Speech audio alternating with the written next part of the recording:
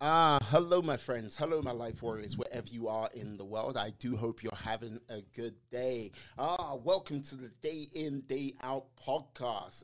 This is episode 85, where I had the immense pleasure of having Tony Lloyd on the podcast today.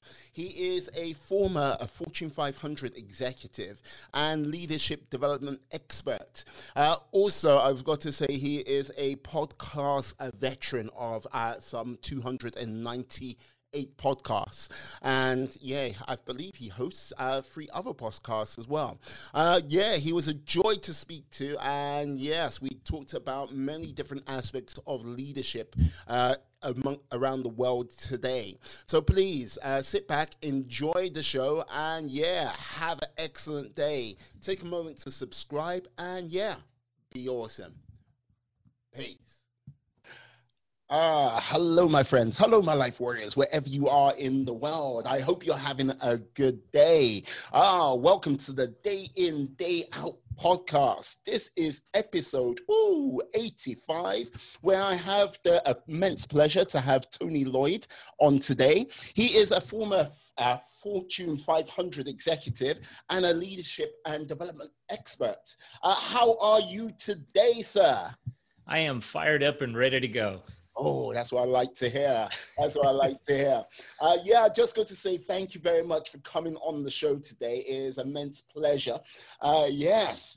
Being a leadership expert, I just wanted to sort of like talk about how you see the things with regards to leadership over the next sort of 12 to 18 months. Seeing as we are slowly creeping our way out of lockdown globally.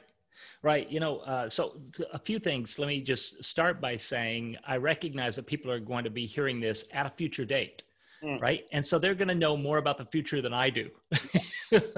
But also I want to acknowledge that we are, as you and I are sitting here recording, we are about your 1 year anniversary of launching Day In and Day Out. And so I just wanted to acknowledge you and the work that you're doing and say happy anniversary and congratulations, and you're knocking it out of the park. Oh, thank you, sir. Much respect. Yeah.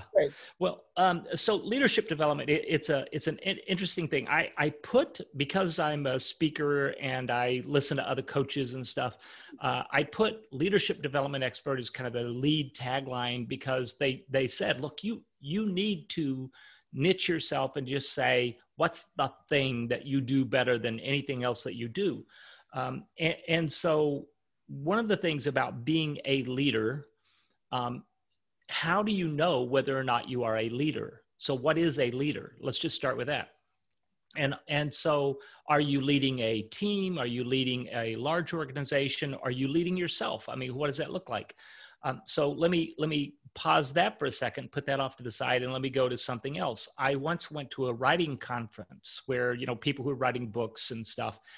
And the speaker at that conference said, look, people who writers are the only people in the world who say, am I really a writer? I don't know if I'm a writer. Have I published enough? Could I really call myself a writer? Yeah. And he said, you want to know how you're a writer? Writers write. If you write, you are a writer. So let's take now and bring leadership back over here. How do you know if you are a leader?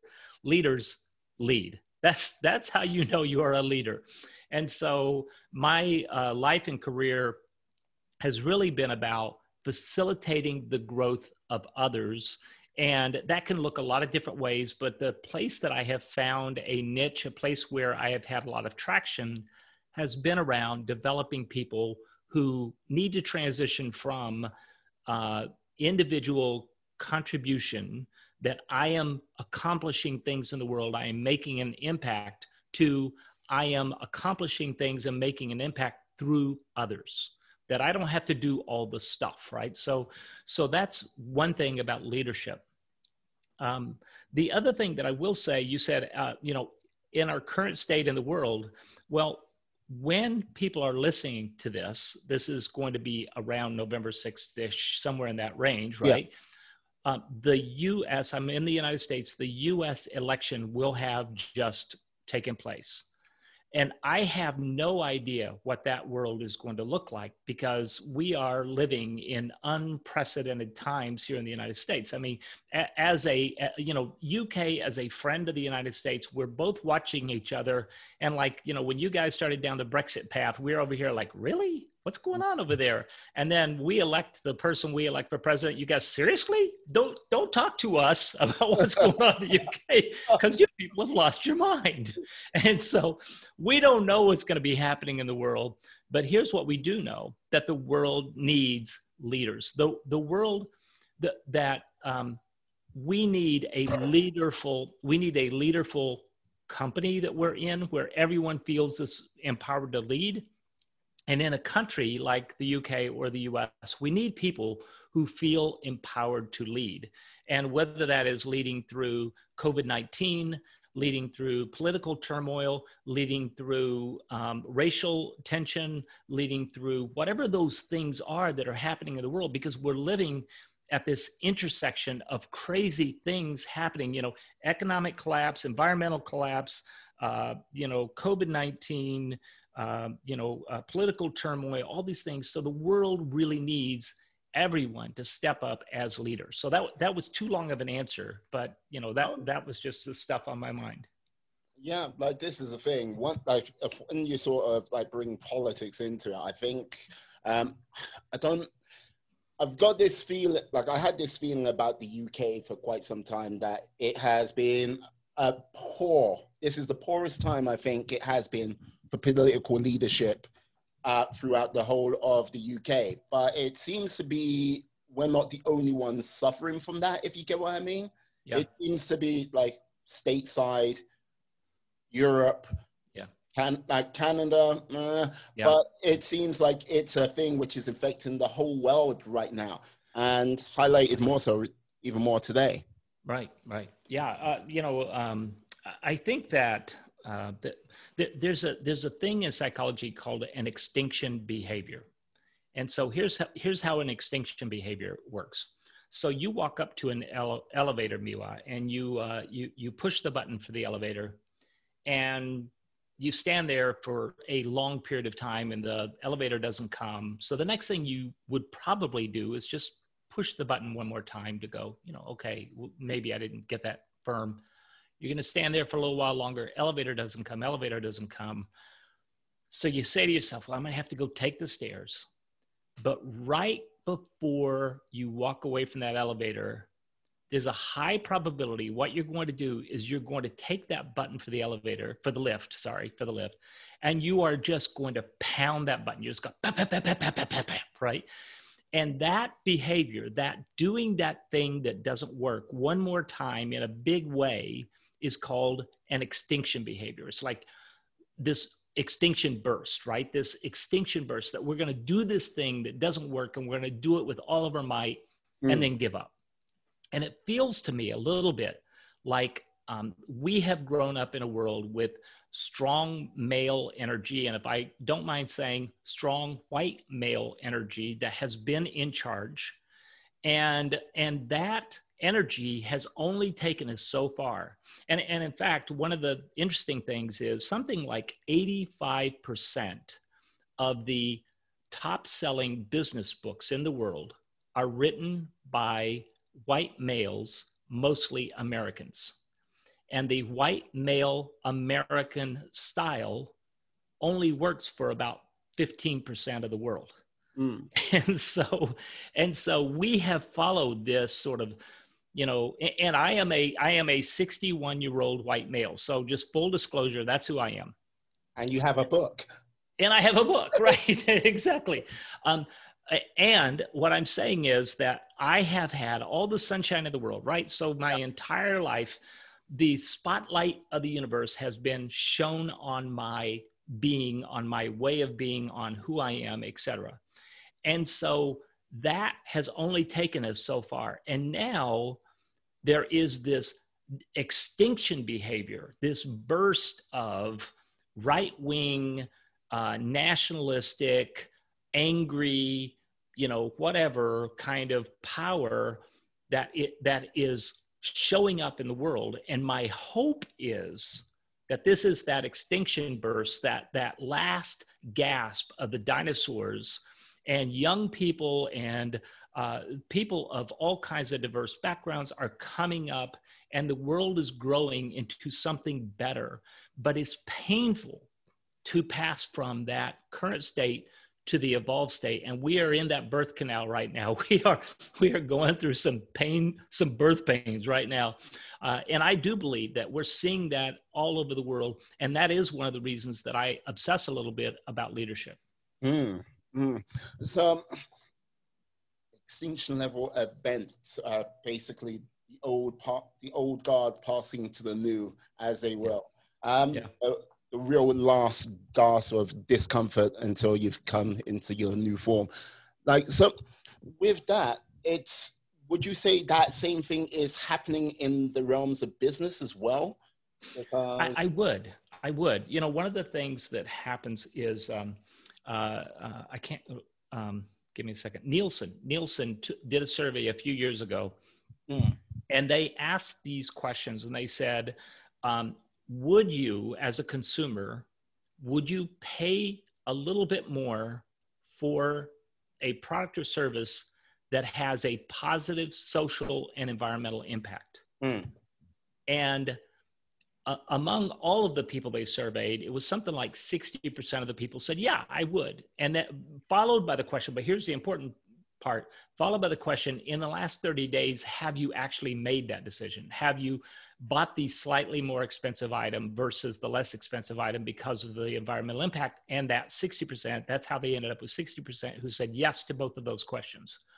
However, among the younger people in the survey, the numbers were, depending on how low in the age groups you go, 72% for the younger, and then even younger than that, 85% for the youngest, who said, I want to buy things that have a social and or environmental positive impact.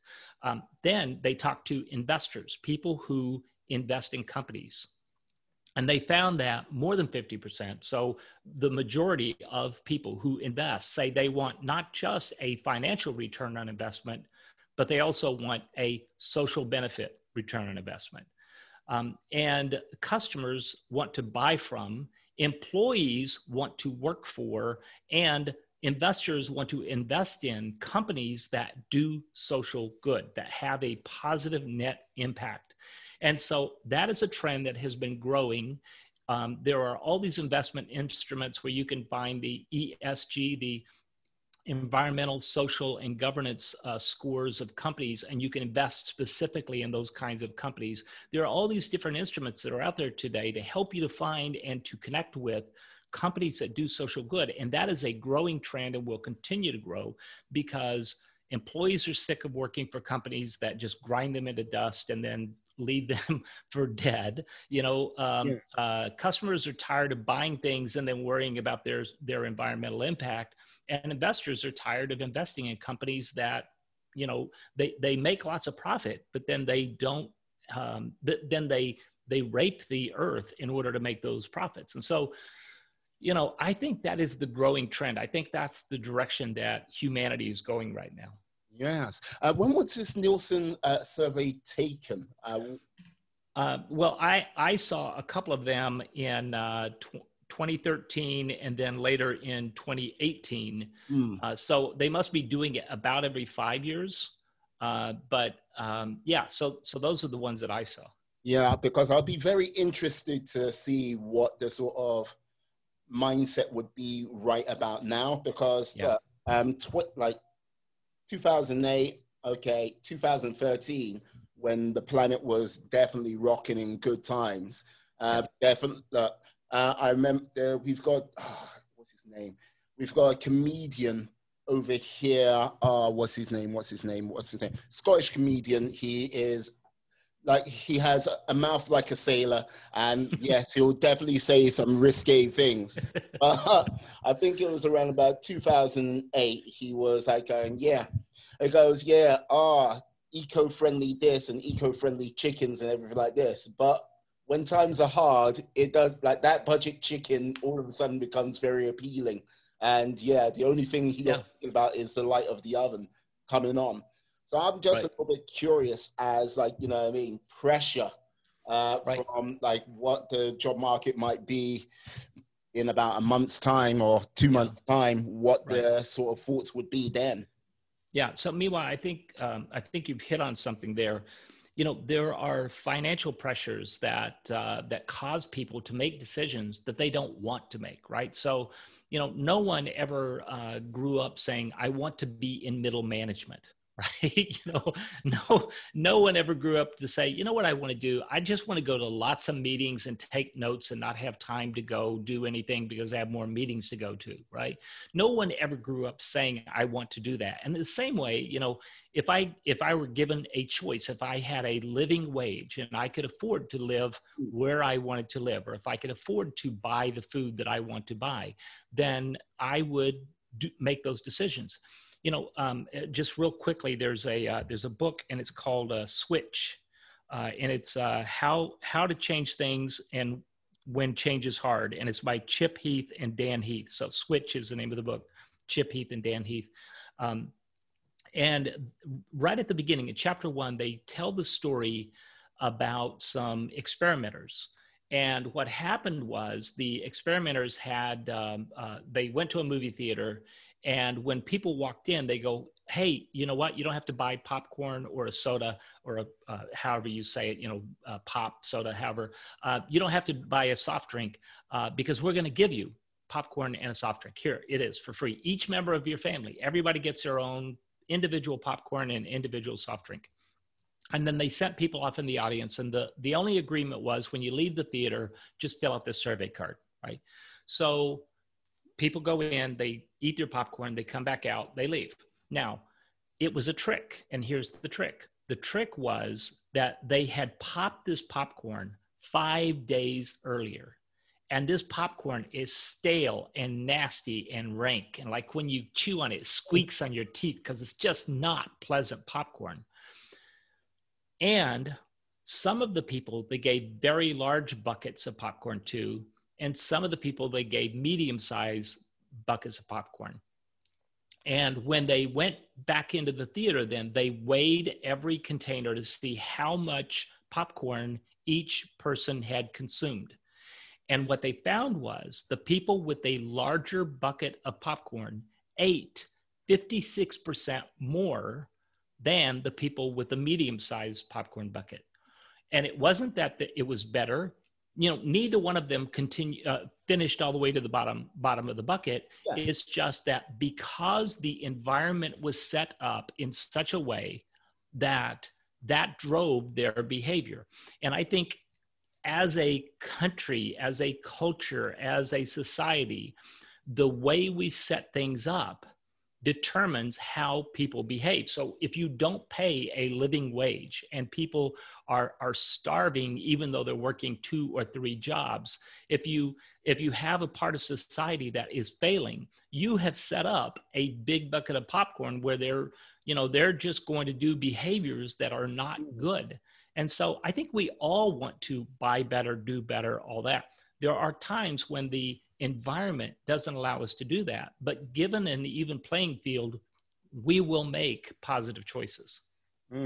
Yeah, like, because this is the thing, it's kind of like there's talks of flight, like economic flight going like from major big cities, like London is most certainly going to be suffering from that quite considerably, because I think working practices, which should have been 10 years in the works to come through, remote working and everything like that, well, that has just been fast forwarded up to present day, and businesses are looking at it in a slightly different way. And I would say over in the States, a lot, like one of the states which has been really highlighted about people moving away from it is California. And we're like sort of that economic flight just because the change of environment, the change of circumstances, which come into play. And what you said about, people working 2-3 jobs just to basically try to keep their head above water. Right. Yeah, it's not going to be a conducive thing for long-term survival. No. No, you're right. And, I think we're seeing that here in the United States, like New York City, it's kind of emptying out. Can you imagine, the economic turmoil that we're heading into? Imagine that you have built your livelihood by making high-rise buildings in London or New York or whatever to pack people into. And now people are like, I'm not going to live in a high-rise building in the middle of a crowd, And so now you own all these high-rise buildings. Think what a business disruption that is. Think about all the people who built office buildings and have invested their entire fortune in packing people into cubicles in office buildings. And people are starting to say, you know what, I can do the same thing from my house near the lake and I can get the same work done. Now, keep in mind, of course, everything that I'm saying about that comes from a position of privilege, right? Yeah. I mean, no one can do your local dry cleaning from the lake house, right? So, yeah. There are lots of things where there are essential workers, healthcare workers, garbage collectors, everybody who has a hands-on job. The people who produce meat in the meat packing houses, whatever that is. They can't do that remote. They can't do that over Zoom. But it is going to completely reshape our economies. And you mentioned during hard times we make these bad choices, right? So I might buy the cheap, nasty chicken instead of the expensive organic chicken, right? We are right now in a position to say, if you understand this term, Control Alt Delete to our economy, right? We are in a position where we can now say reset. So what does the new economy look like? What does the new world look like? If the old world doesn't work, the new world has to work. And so what do leaders do in that situation? That is going to be an interesting one, because I know through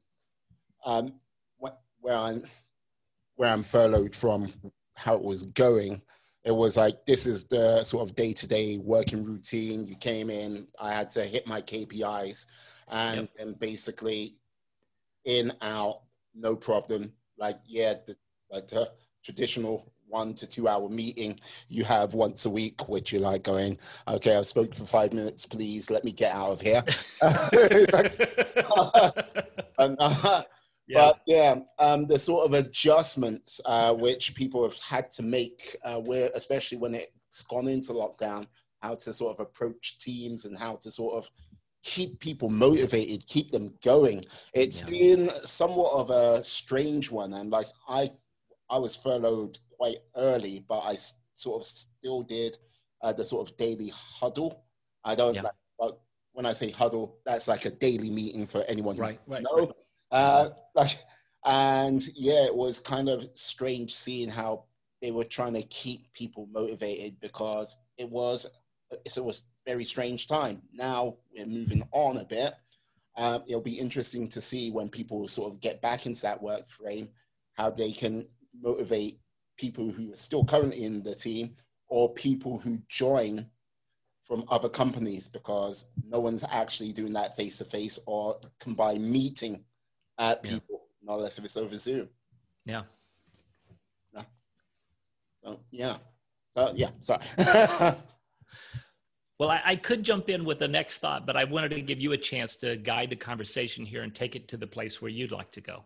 No, this is the thing. No, please add a thought if you need to add a thought, because if I've triggered something within you, I'd love to hear it, because all right. Well, let's press on then. One of the things that you're talking about work and about how we think about work.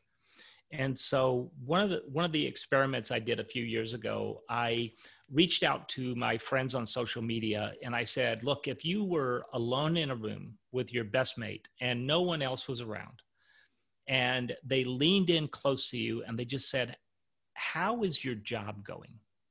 But you only were allowed one word to finish a sentence. Work is what? What one word would you put in there? And so I put that out on social media and said, hey, you know, you can either respond to me publicly here on this post, or you can direct message me. And so people started responding back, and about 50-50, you know, people were either saying, oh, I'm knocking it out of the park, I'm crushing it, it's wonderful, I'm just doing this wonderful thing. Or they were saying, it's miserable, I hate it, oh my God, you know, put me out of my misery, you know. And there was almost like nothing in between those two things. But those were the public responses, right? So when people would email me or they would direct message me, the words were something like 98% negative words. So, you know, it's confusing, it's chaotic. Somebody said it's soul crushing. But the number one response I got from everybody again and again was this one word. They said, work is crazy. Because it's just this mad thing that we do, this insane thing that we do. And I also saw this study that said in the United States, and it could be different in the UK, but in the United States, 36% of our daily life during the work week, so Monday through Friday, 36% of our time is spent either in sleeping or in personal grooming. So getting ready for work or you're asleep, right? And then 37% of our time is spent in work or work-related activities. And so that means that during a work week, 2/3, 66+% of your time is spent either sleeping or at work. And so we say we want to live a meaningful life, but the way you spend your time is the way you spend your life. And so if 2/3 of your time is either asleep or working, then if you want to live a meaningful life, you have to bring meaning to your work. And so I think that's an important point that, you know, work is being disrupted right now. And so we have an opportunity to reimagine what employment looks like, what our work looks like, what our companies look like, what our jobs look like, everything related to work, our careers, all of that. We are right now in a reset. And so why don't we individually, as teams, as groups, why don't we choose differently the way that we're going to move forward? So I think that's an important point that you know, when there is a crisis, there is also an opportunity. So I really like this idea of being able to choose differently in the things that we do. Yeah, because this is the thing. You went from Fortune 500, being a Fortune 500 executive, to doing what you're doing now. So did you have that sort of epiphanal moment yourself? You know, my entire life, I really wanted to live a life of meaning and purpose, right? I mean, you know, from the time I was a little kid all the way up until today, you know, like I said, nobody ever said, I want to grow up and be a middle manager, right? That was never on anybody's life plan. And so I always was looking for ways to either bring meaning to the work that I was doing, or to do something on the side, maybe, that gave me purpose and meaning. And so I would just use my job to fund little side things that I would do that had more meaning and purpose for me. And so I was always looking for ways to balance those two things. But what I found was, Miwa, the higher up in a organization you go, the more you see the phrase that's commonly used is how the sausage is made, right? Nobody wants to see how the sausage is made. And the higher up you go, the more you see this conflict between the shareholders who own stock in the company and the stakeholders, which might include the community, the environment, your employees, just your suppliers, how you live life in balance with all those things, the planet on which we live. I mean, how do you balance the needs of the shareholders to these other stakeholders? And what I found was, because of legal fiduciary responsibilities, we often made choices. When there was a choice and trade-off to be made, the shareholder always won. Give me a second here. Sorry, my voice is getting a little rough here. All right, no worries at all. Yeah. So as I went up the corporate ladder, I began to see that more and more. Well, at some point, I was being asked to do things that would benefit the shareholders, but would not benefit our communities or would not benefit our society. And I just couldn't do that. I mean, that's not who I am. So then here's the beauty of being a Fortune 500 executive is there's a thing called, I think it's called a waterfall or a cascading or something like that, bonus system, which means you earn your bonus today, but you only get paid if you're still with the company 3 years from now. And so you start collecting these bonuses, and pretty soon in that pipeline, there is a significant amount of money that is in that pipeline that if you walk away from this company, you are walking away from, some cash here. Yeah. And so you have to make the decision, when is enough enough? And so I live this life of privilege that my wife and I are very frugal. We do not spend a lot of money. My car right now, I think my car is a 2006. Her car is a 2003. We don't drive them much, so they're still in great shape. So we don't spend a lot of money, which means we have a lot of savings, and then we take those savings, we invest those savings, and then, we've grown it up. And so I'm not saying this is true for everybody, right? But for me, I finally hit this point where I said, this is enough. If I don't spend too much money at too fast of a rate, at the time I was 55 years old, and I said, I could just stop working now. And then, if we're smart with our money and maybe have a couple little side hustles and some things that we do, we're going to be okay. And so that's what we did. My wife has been off work. She left work years ago. I was the last one still working. And so at the age of 55, and now I'm 61 today, so 6 years ago, I gave my boss and I had a conversation. He could tell that I was just like really bothered by everything that was happening. Yeah. And he said, it seems to me that you're not happy here. And I said, honest to God, it seems to me I'm not happy here. And I said, you know what? I'm going to give you a 2-day notice. Today, I am going to leave. And I didn't say that in a mean way, but we both knew. Today's the day. This is it. Tony is done. So, he helped me pack my office. We had some good jokes. He told me, hey, let's have a beer next week and let's talk about everything that's happening. And maybe you can help me turn over some documents or something. And that was it. I just, got my car and drove away and left my career behind. Now, financially, that was a really hard decision to make, but it's a decision that I set myself up for 20 plus years ago when I started contributing to 401ks and my savings investment and, company matching. And when we would get a big bonus, I wouldn't go out and buy something new. I just tuck that bonus away. I might spend a little mad money. But by doing that, by having that kind of discipline over a long period of time, I set myself up in a position where I could walk away. Now, again, I just want to acknowledge white, male, privileged, not everybody else has that set of circumstances and set of choices, but I did. And so I left my corporate gig. I went off, I did something else, and I'm doing something completely different. So in the words of Monty Python, and now for something completely different. I would love to cut to a sketch, but that is not the kind of show myself.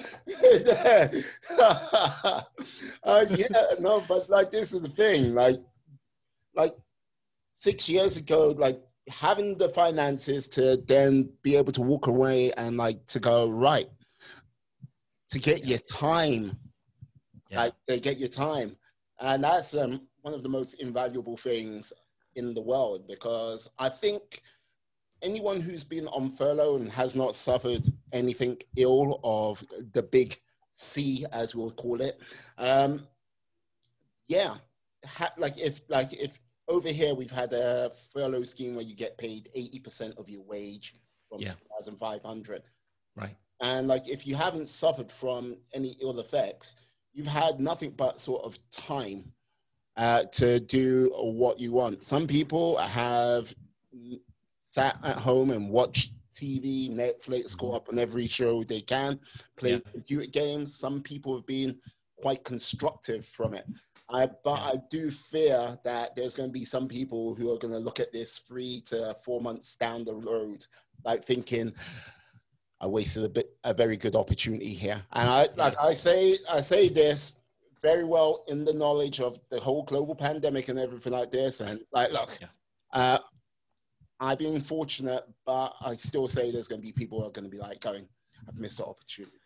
Yeah. I mean, you have to have some grace for yourself, right? One of the things that I did when I left my Fortune 500 executive job is, in that job, I worked like a maniac. I'd work evenings. I was constantly on a flight going somewhere. At one time, my wife and I were at a party and they asked her, so where do you live? And she said, well, I live at this place, but my husband lives at the airport lounge, at the KLM lounge in Schiphol Airport in Amsterdam. That's where he lives, because I was on the flights going somewhere all the time, And so one of the mistakes I made was I took that go, hard work lifestyle and I transferred it to my personal life, side hustle, gigs, the things that I was working on as a person. And I honestly, I burnt myself out. Just, I am the worst boss I've ever had, right? because I put expectations on myself. I wouldn't let myself off the hook. I'm like, you've got to change the world. You said you're going to change the world. Go change the world. Let's go. Come on. Right. And so everything. Tony, you got to do better than this. I've put you some KPIs here. Don't you miss those targets, son. Don't you miss those targets. So I took this hustle and grind thing. And if you read anything about successful entrepreneurs, it's always, it's hustle and grind, grind. Hustle and grind is a lie, because hustle and grind will kill you. It will kill what is important.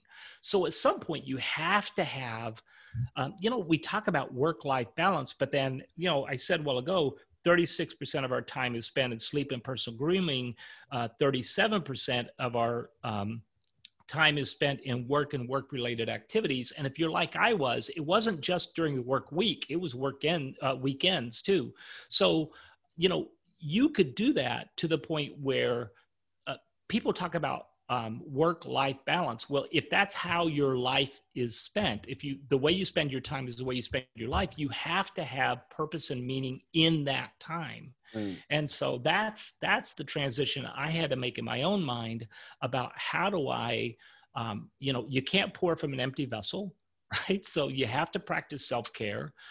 And people who went out of their day-to-day grind and went into this COVID-19 pandemic, we needed to have some grace for ourselves. We needed to let ourselves off the hook. We couldn't beat ourselves up because we hadn't learned 5 more languages or learned to play the guitar, right? We had to let some space in there for us to just sort of crash a little and feel it and experience it.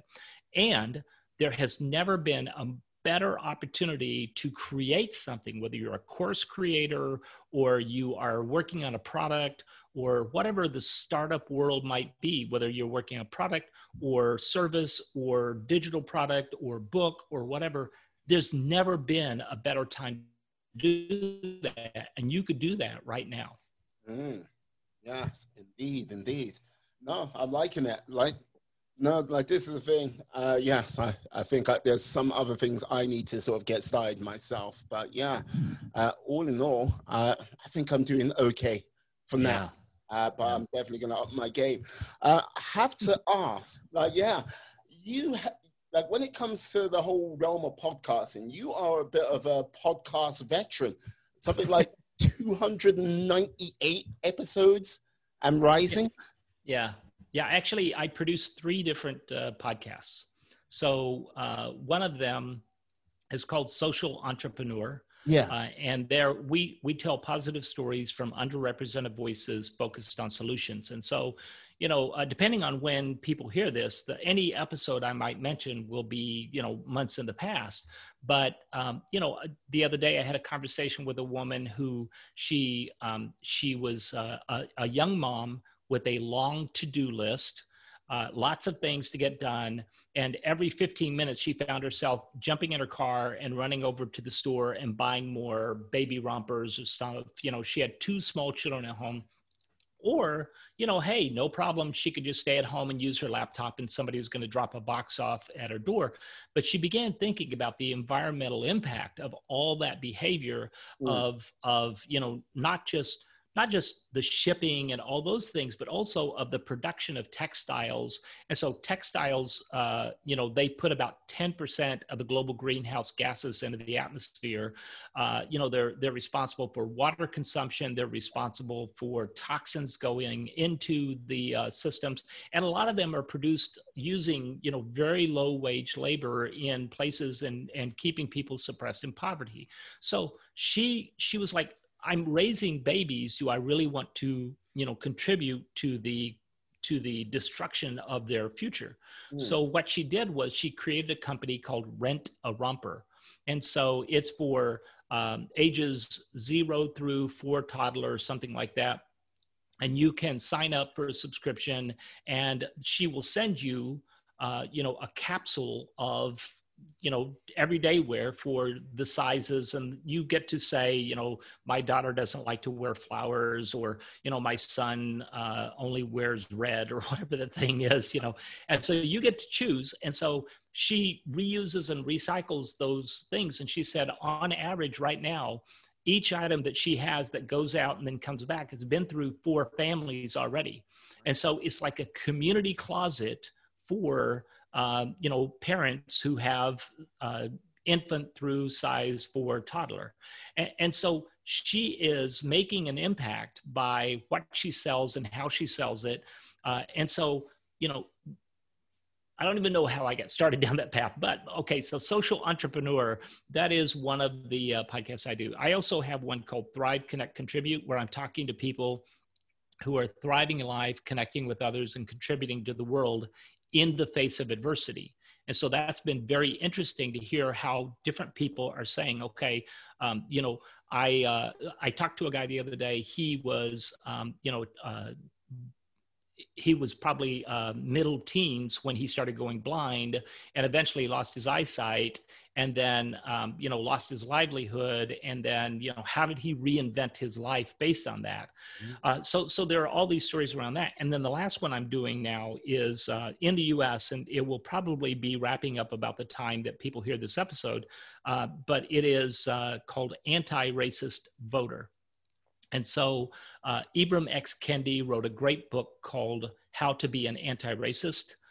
I live in the Minneapolis-St. Paul area. And so George Floyd died here. And as a privileged white male, I'm like, what do I do about this in a way that doesn't center and focus on me? And so I've been talking to people about how they can use their vote to support anti-racist policies and anti-racist people and anti-racist candidates. And what's really interesting is, so for example, on this one, I talked to someone the other day who is a county commissioner. And like, you know, many people here in the US, you start voting your way down the ticket and you get down to like, you know, your president and, you know, Senate and Congress, and then you just like leave the rest of it blank. But the county commission in our county here controls a $2.6 billion budget. And they get to decide how much do we spend on police enforcement and how much do we spend on mental health care. And so by knowing the impact that your vote can have and who the candidates are and what positions they're taking on these different issues, you can have a tremendous impact. Like I said, the big bucket of popcorn, of stale popcorn, will make you behave in a certain way. If you want a different kind of popcorn or a different kind of bucket, you have to make that decision. And so your vote makes a tremendous amount of difference in that. So those are the 3 different podcasts that I run, and for different reasons. And again, too long of an answer. Sorry about that. No. Like, I'm quite surprised with the sort of county having a budget of 2.6 billion. This is the thing. Well, for me, I should be a little bit ignorant to sort of US politics and how that goes, being in the UK. Yeah. But I don't know if that's sort of really sort of common knowledge throughout states, if you get what I mean. If that's one of the things where president and working your way down, that how important your vote is for how much impact it will have on your local community. Right. Yep. Like, now I've got to say, calling upon my cosmic powers, like, yes, if I could grant you one wish, what would that be? Holy cow. You know, there's an old song, "What the World Needs Now is Love, Sweet Love." Mm-hmm. Right. And I think, you know, the whole idea of, you know, I'm old enough that I remember when there were hippies running around and, you know, Woodstock took place and, you know, we were protesting Vietnam and all that. Now I was a young lad when all that stuff was happening, but I still remember that time. And I'm still, you know, like I consider myself you know, an older hippie here, you know, and I think that one of the things that made them powerful. So think about, you know, Gandhi had this nonviolent movement in India, and he changed the world, right? Martin Luther King Jr. in the United States had this nonviolent, peaceful way of creating change. And it came from this place of love. He had to choose love over hate, because hate was too big of a burden to bear.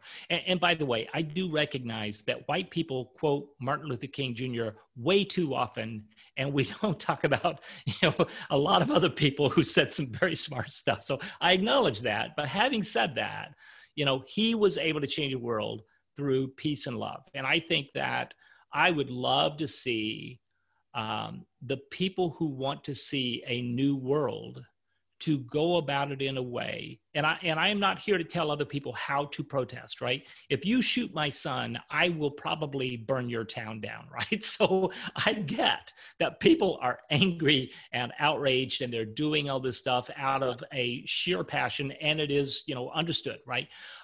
And I want us all to find a way to just come together in love. And, you know, let's just say I don't agree with you. You don't agree with me. You know, I was interviewed by somebody the other day, and he started telling me these things about how bad immigrants were. And, you know, I wanted to lash out back at him and to say, you know, how could you be so stupid? Basically is what I wanted to say. Yeah. But instead I said, well, have you considered this? Or, you know, is there this other position that maybe you haven't considered yet? Or what would you say to someone? Is that fair if this? And he and I had a really good conversation because I remained calm. I spoke to him in love, and we had a good conversation. So I would love to see more love in the world. I'd love to see us come together in ways that are peaceful and loving and kind and brilliant. Now, keeping in mind, I don't know what the world looks like when you air this episode, because I'm not there. And I would still probably say the same thing, that you know, perpetual outrage leads to cynicism, and it depletes our energy.